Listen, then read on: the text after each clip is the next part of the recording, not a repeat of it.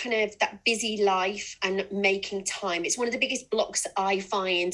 I deal a lot with women who are maybe, got a busy career, have got, kids to look after, possibly even parents to look after, a house to look at, and they're kind of like, I don't have the time. And it's the biggest block that I get is, I don't have the time. How do you help people get over that? Because we know that unless some people genuinely don't, but generally, if we're spending a few hours watching Netflix, which applies to me, then, I could make time. I choose not to. So how do you help balance that? Are there some tips that you can give listeners at the moment that are going, that sounds great, but, I haven't got time to record things. I haven't even got time to, get some sleep.